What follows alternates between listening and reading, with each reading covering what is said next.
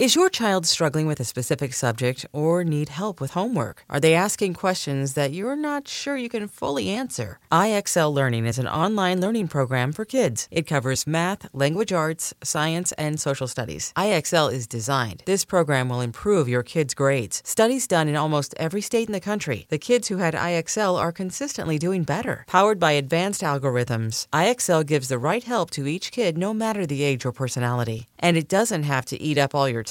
One subscription gets you everything for all the kids in your home, pre-K to 12th grade. So don't miss out. 1 in 4 students in the U.S. are learning with IXL. IXL is used in 95 of the top 100 school districts in the U.S. Make an impact on your child's learning. Get IXL now. And listeners can get an exclusive 20% off IXL membership when they sign up today at IXL.com/audio. Visit IXL.com/audio to get the most effective learning program out there at the best price. At Alma, we know the connection between you and your therapist matters. But if you're already feeling stressed and burnt out, the idea of trying to find a therapist you really connect with can be overwhelming. That's why Alma's focused on helping you find the right therapist for you. When you browse their online directory, you can filter by the qualities that are most important to you. Then book free 15-minute consultations with any therapist you're interested in seeing. And because 95% of therapists at Alma accept insurance, you can find care that's affordable too. You want to talk to someone, but not just anyone. Alma is there to help you find the right fit. Visit helloalma.com/therapy30 to schedule a free consultation today. That's helloalma.com/therapy30.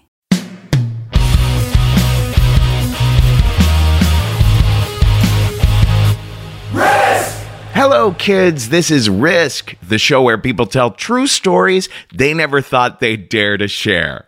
I'm Kevin Allison, and every Thursday, we release these special episodes that we're calling Classic Risk Singles. Each of these episodes features just one story from our previous years. If you're new to Risk, you should know that the podcast can be very uncensored. This week, a story by the remarkable photographer Shen Wei that he first shared on the podcast in 2013. It's called But Now I See.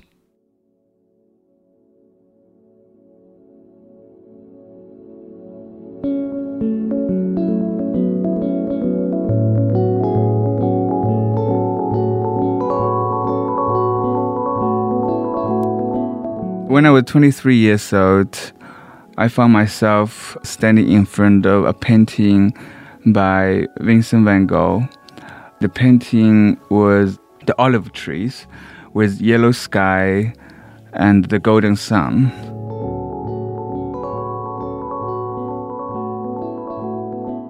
The painting was so fascinating to me because I had seen this painting many times when I was a child in the newspaper. But I just couldn't imagine one day I was standing in front of the painting, look at it so closely, almost recognize the brushstroke from the artist. Then I walked from room to room. I saw Monet's grain stacks. I saw Roman statues, Egyptian mummies, even the art collection from China, my native country, was astonished me.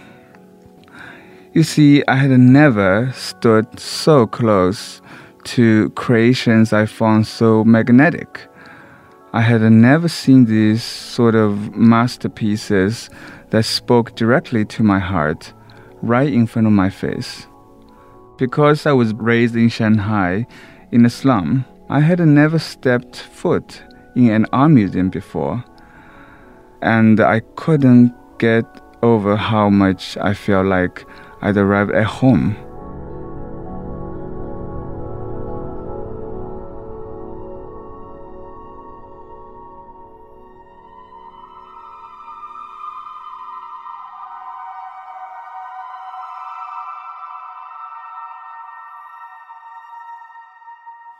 My childhood in the slum was full of trouble. I lived with my parents, my grandparents, 3 aunts, 2 uncles, a few cousins, some cats, rats, and the cockroaches, all under one roof. I didn't have my own room, so I spent a lot of time just outside, playing with other children, chasing around the maze that was the street of the slum. In the summertime, I would sleep outside in the communal courtyard for the entire season to escape the heat of the house. Our cooling system was fans made of bamboo leaves and just one electrical fan that everybody was fighting over.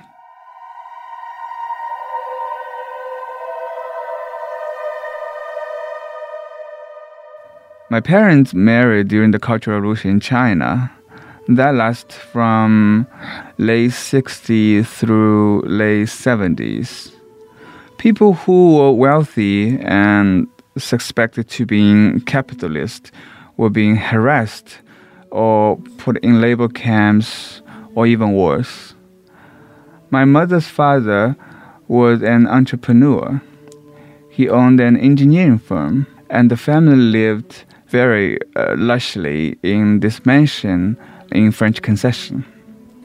But my grandfather's success made him a target. When the Cultural Revolution began, he was stripped nearly everything he had owned. So my mother did what so many other wealthy young women in China did at the time. She decided to marry into a poor family for a more stable future. She met my father, the son of a construction worker. She married him and left her childhood in the mansion behind. And then she moved to the slum with my father. They fell in love, but their life was very hard. They both worked the long hours in the factories, and the countless difference in their family background got them fighting all the time. Because of my mother's upbringing, she was very westernized. I have never seen her dressed in qipao, which is this traditional Chinese-style dress. She drank a lot of coffee rather than tea, taught me how to use fork and a knife. She once brought a whole family to a park for a picnic trip. But no one around us actually understand the concept of picnic. She was also interested in fashion design. She always dressed very nicely, and she made clothes for everyone in the family. I often looked too dapper for the slum. I had this chocolate-colored striped suit, very, very chic. She would sometimes put hair oil on me just to make me look extra nice. My hair is always so shiny under the sun. When I strolled with her through the slum, everyone commented on us, some admiring us, but most were just very jealous. My mother became like a fashion icon in the slum. All the women came to her and asked her to design clothes for them. She developed a talent for making very classy-looking dress from very cheap fabric. Years after the Cultural Revolution ended, she left her factory job, went to a fashion school, and became a full-time clothing designer.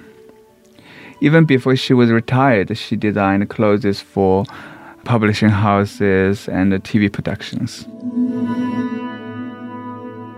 Meanwhile, my father never left his factory.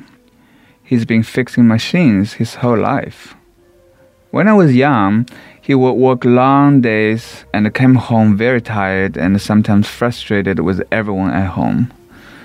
Perhaps life was too overwhelming for him at the time. The constant stress and the work and exhaustion. Sometimes he was even abusive because of it. I was very scared of him when I was a kid. He would always hit me when I went home with a very bad school report. We had a good time too, but I started to forget all about those. My memories of my childhood always went back to getting beat up by my father. After a while, I just stopped talking to my father. I began to feel that we were so different. It was almost as if we weren't related.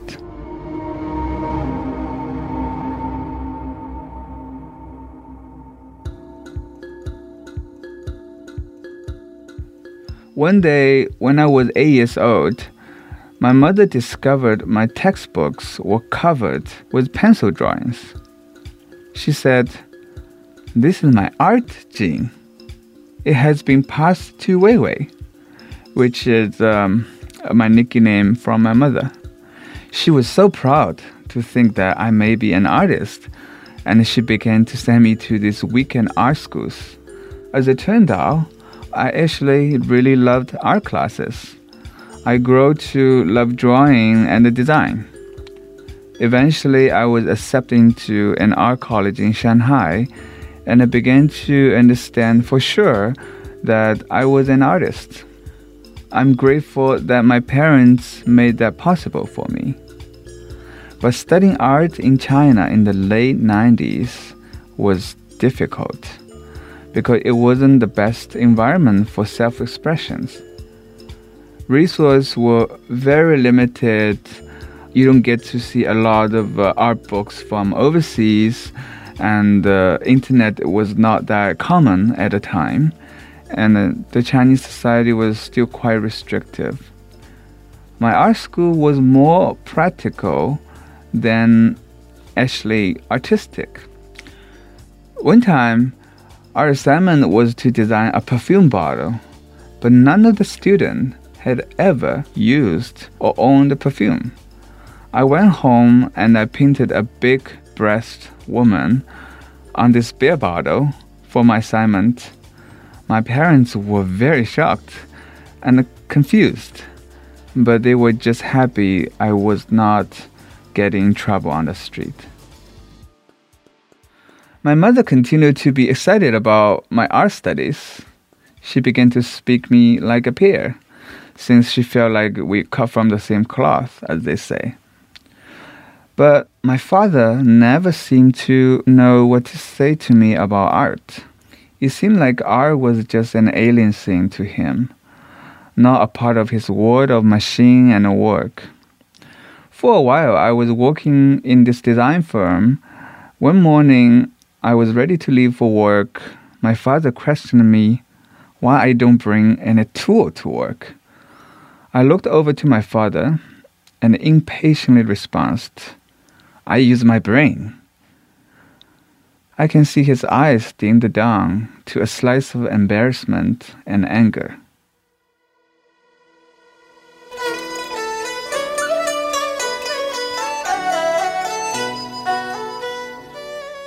Sometimes he will listen to Shanghai opera, which is kind of a music that comes from this folk tradition in Shanghai, seen in the Shanghai dialect.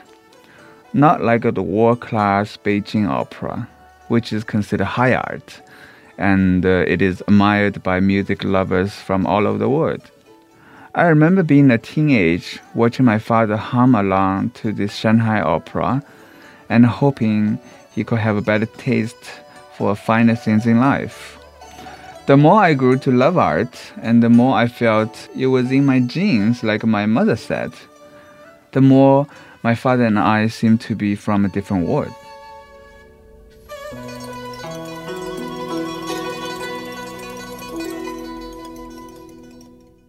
I knew I should go see and study real art, where the artists can express themselves whenever they want. So in the summer of 2000, I landed in the United States. I was accepted by the Minneapolis College of Art and Design, a great school where I continue to discover who I am and what I want. I saw and did so many things for the first time, including making the kind of art I love. After 3 years in Minneapolis, I moved to New York City and I went to graduate school trying to survive and making art. When I moved to the US, I drifted apart from my father even more. I would talk to my mother on the phone all the time, but if my father answered the phone, the conversation would be painfully awkward. We were just two people with nothing in common anymore.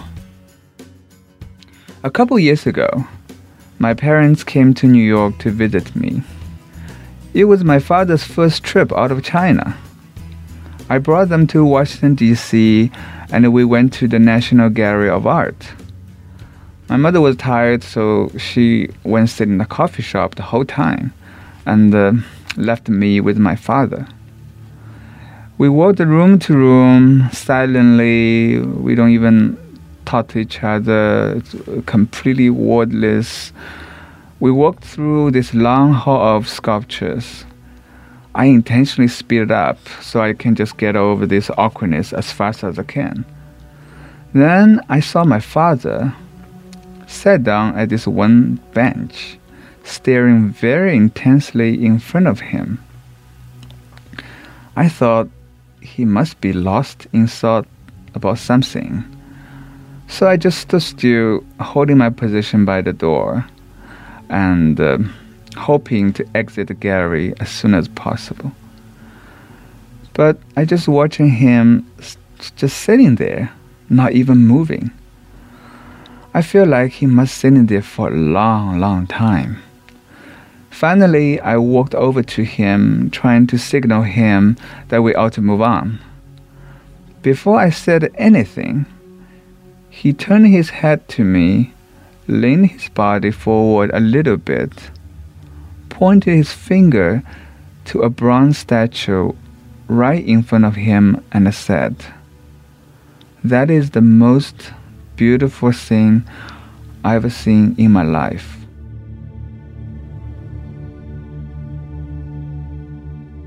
At that moment, I realized that my father was in a museum for the first time in his life. And just as I had such a profound experience the first time I stepped foot in a museum in Minneapolis, so was he. He was staring at Rodin's The Thinker, a nude man in sober meditation, battling with a powerful internal struggle. And the sculpture might as well have been alive for him. It might as well have been a sculpture of him. At the moment, I almost burst into tears. There was so much about my father that I had never seen before, and I could only see now that we were in this new environment, away from the place he had a relentlessly difficult life in the past 6 decades. Later, I heard my father sing discreetly by himself in the hotel bathroom. I even came to realize how beautifully simple and true those old Shanghai folk opera songs had always been, though I'd failed to see it before. And I was telling myself, my father and I are not really so different. And that's my art gene.